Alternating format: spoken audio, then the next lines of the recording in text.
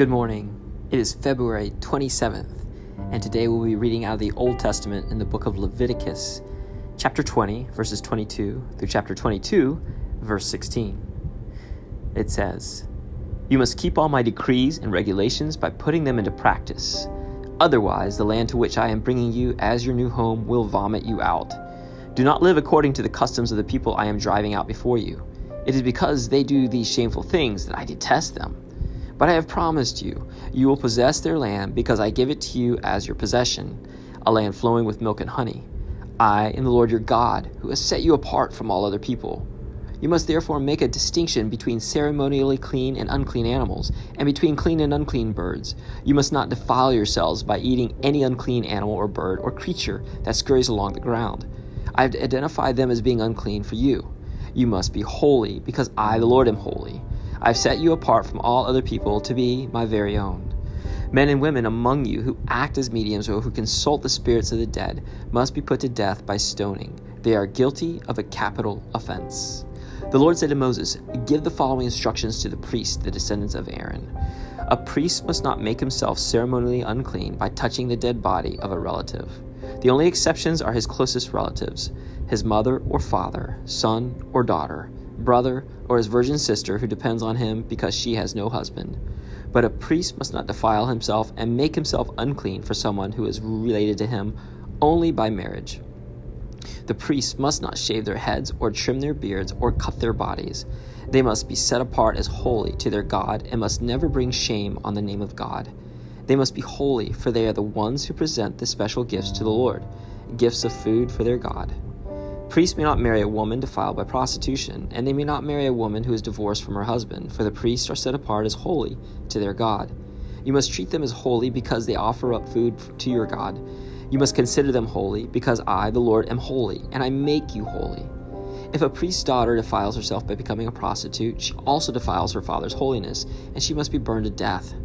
The high priest has the highest rank of all the priests. The anointing oil has been poured on his head, and he has been ordained to wear the priestly garments. He must never leave his hair uncombed or tear his clothing. He must not defile himself by going near a dead body.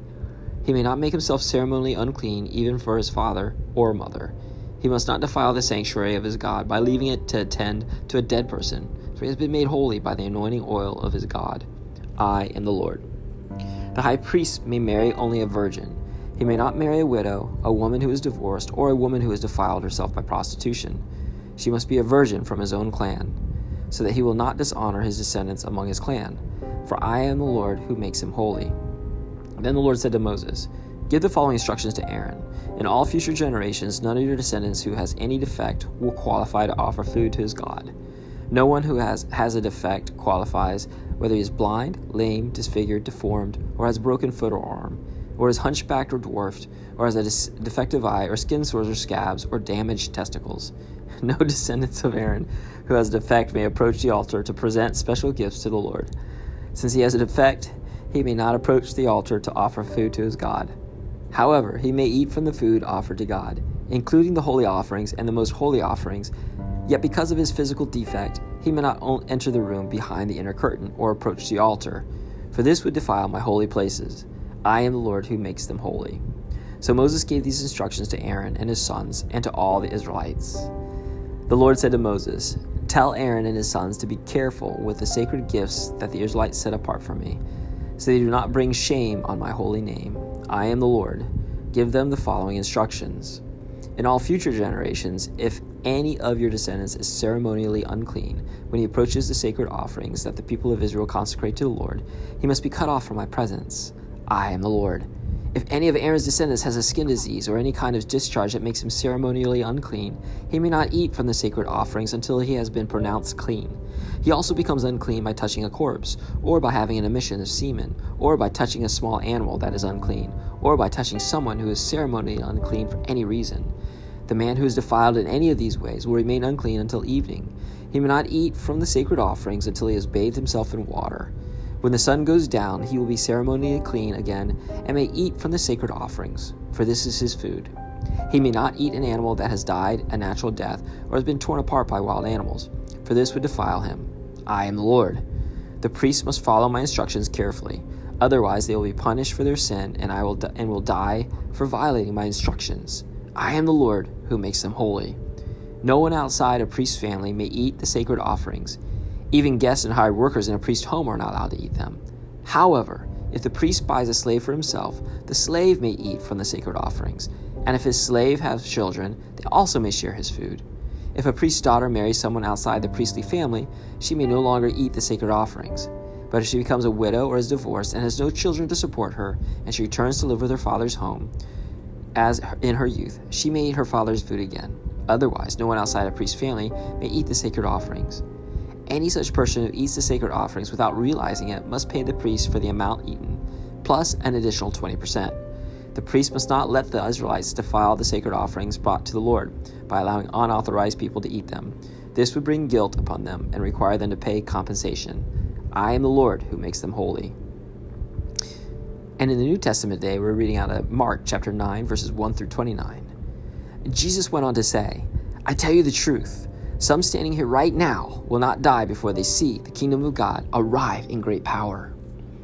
6 days later, Jesus took Peter, James, and John and led them up to a high mountain to be alone.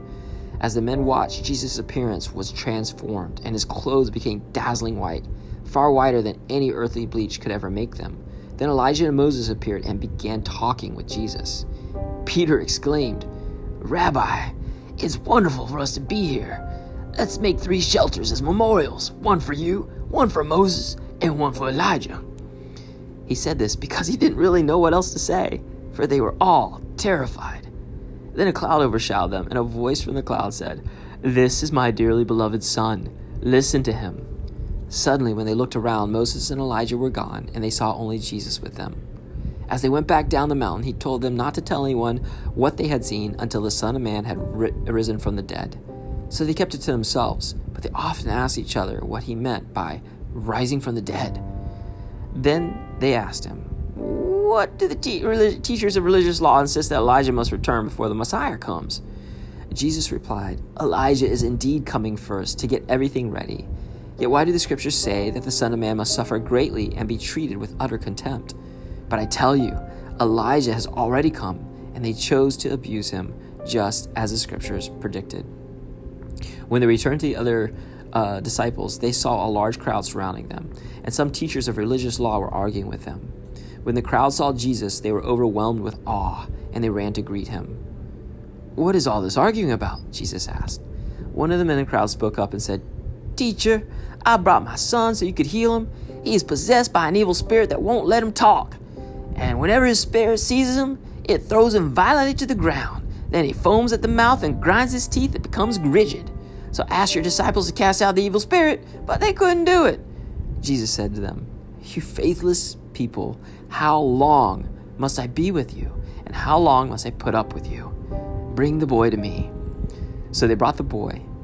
But when the evil spirit saw Jesus, it threw the child into a violent convulsion, and he fell to the ground, writhing and foaming at the mouth. How long has this been happening? Jesus asked the boy's father. He replied, Since he was a little boy. The spirit often throws him into the fire or into water trying to kill him. Have mercy on us and help us if you can. What do you mean, if I can? Jesus asked. Anything is possible if a person believes. The father instantly cried out, I do believe, but help me overcome my unbelief. When Jesus saw the crowd of onlookers was growing, he rebuked the evil spirit. Listen, you spirit that makes the boy unable to hear and speak, he said. I command you to come out of this child and never enter him again. Then the spirit screamed and threw the boy into another violent convulsion and left him. The boy appeared to be dead. A murmur ran through the crowd as people said, He's dead. But Jesus took him by the hand and helped him to his feet, and he stood up. Afterward, when Jesus was alone in the house with his disciples, they asked him, Why couldn't we cast out that evil spirit? Jesus replied, This kind can be cast out only by prayer. And in the Psalms today, Psalms 43 says, Declare me innocent, O God. Defend me against these ungodly people. Rescue me from these unjust liars. For you are my God, my only safe haven. Why have you tossed me aside? Why must I wander around in grief? Oppressed by my enemies, send out your light and your truth. Let them guide me, let them lead me to your holy mountain, to the place where you live. There I will go to the altar of God, to God the source of all my joy. I will praise you with my harp, O God, my God. Why am I discouraged? Why is my heart so sad? I will put my hope in God. I will praise him again, my Savior and my God. And the Proverbs today, Proverbs chapter 10, verse 18 says, hiding hatred makes you a liar. Slandering others makes you a fool.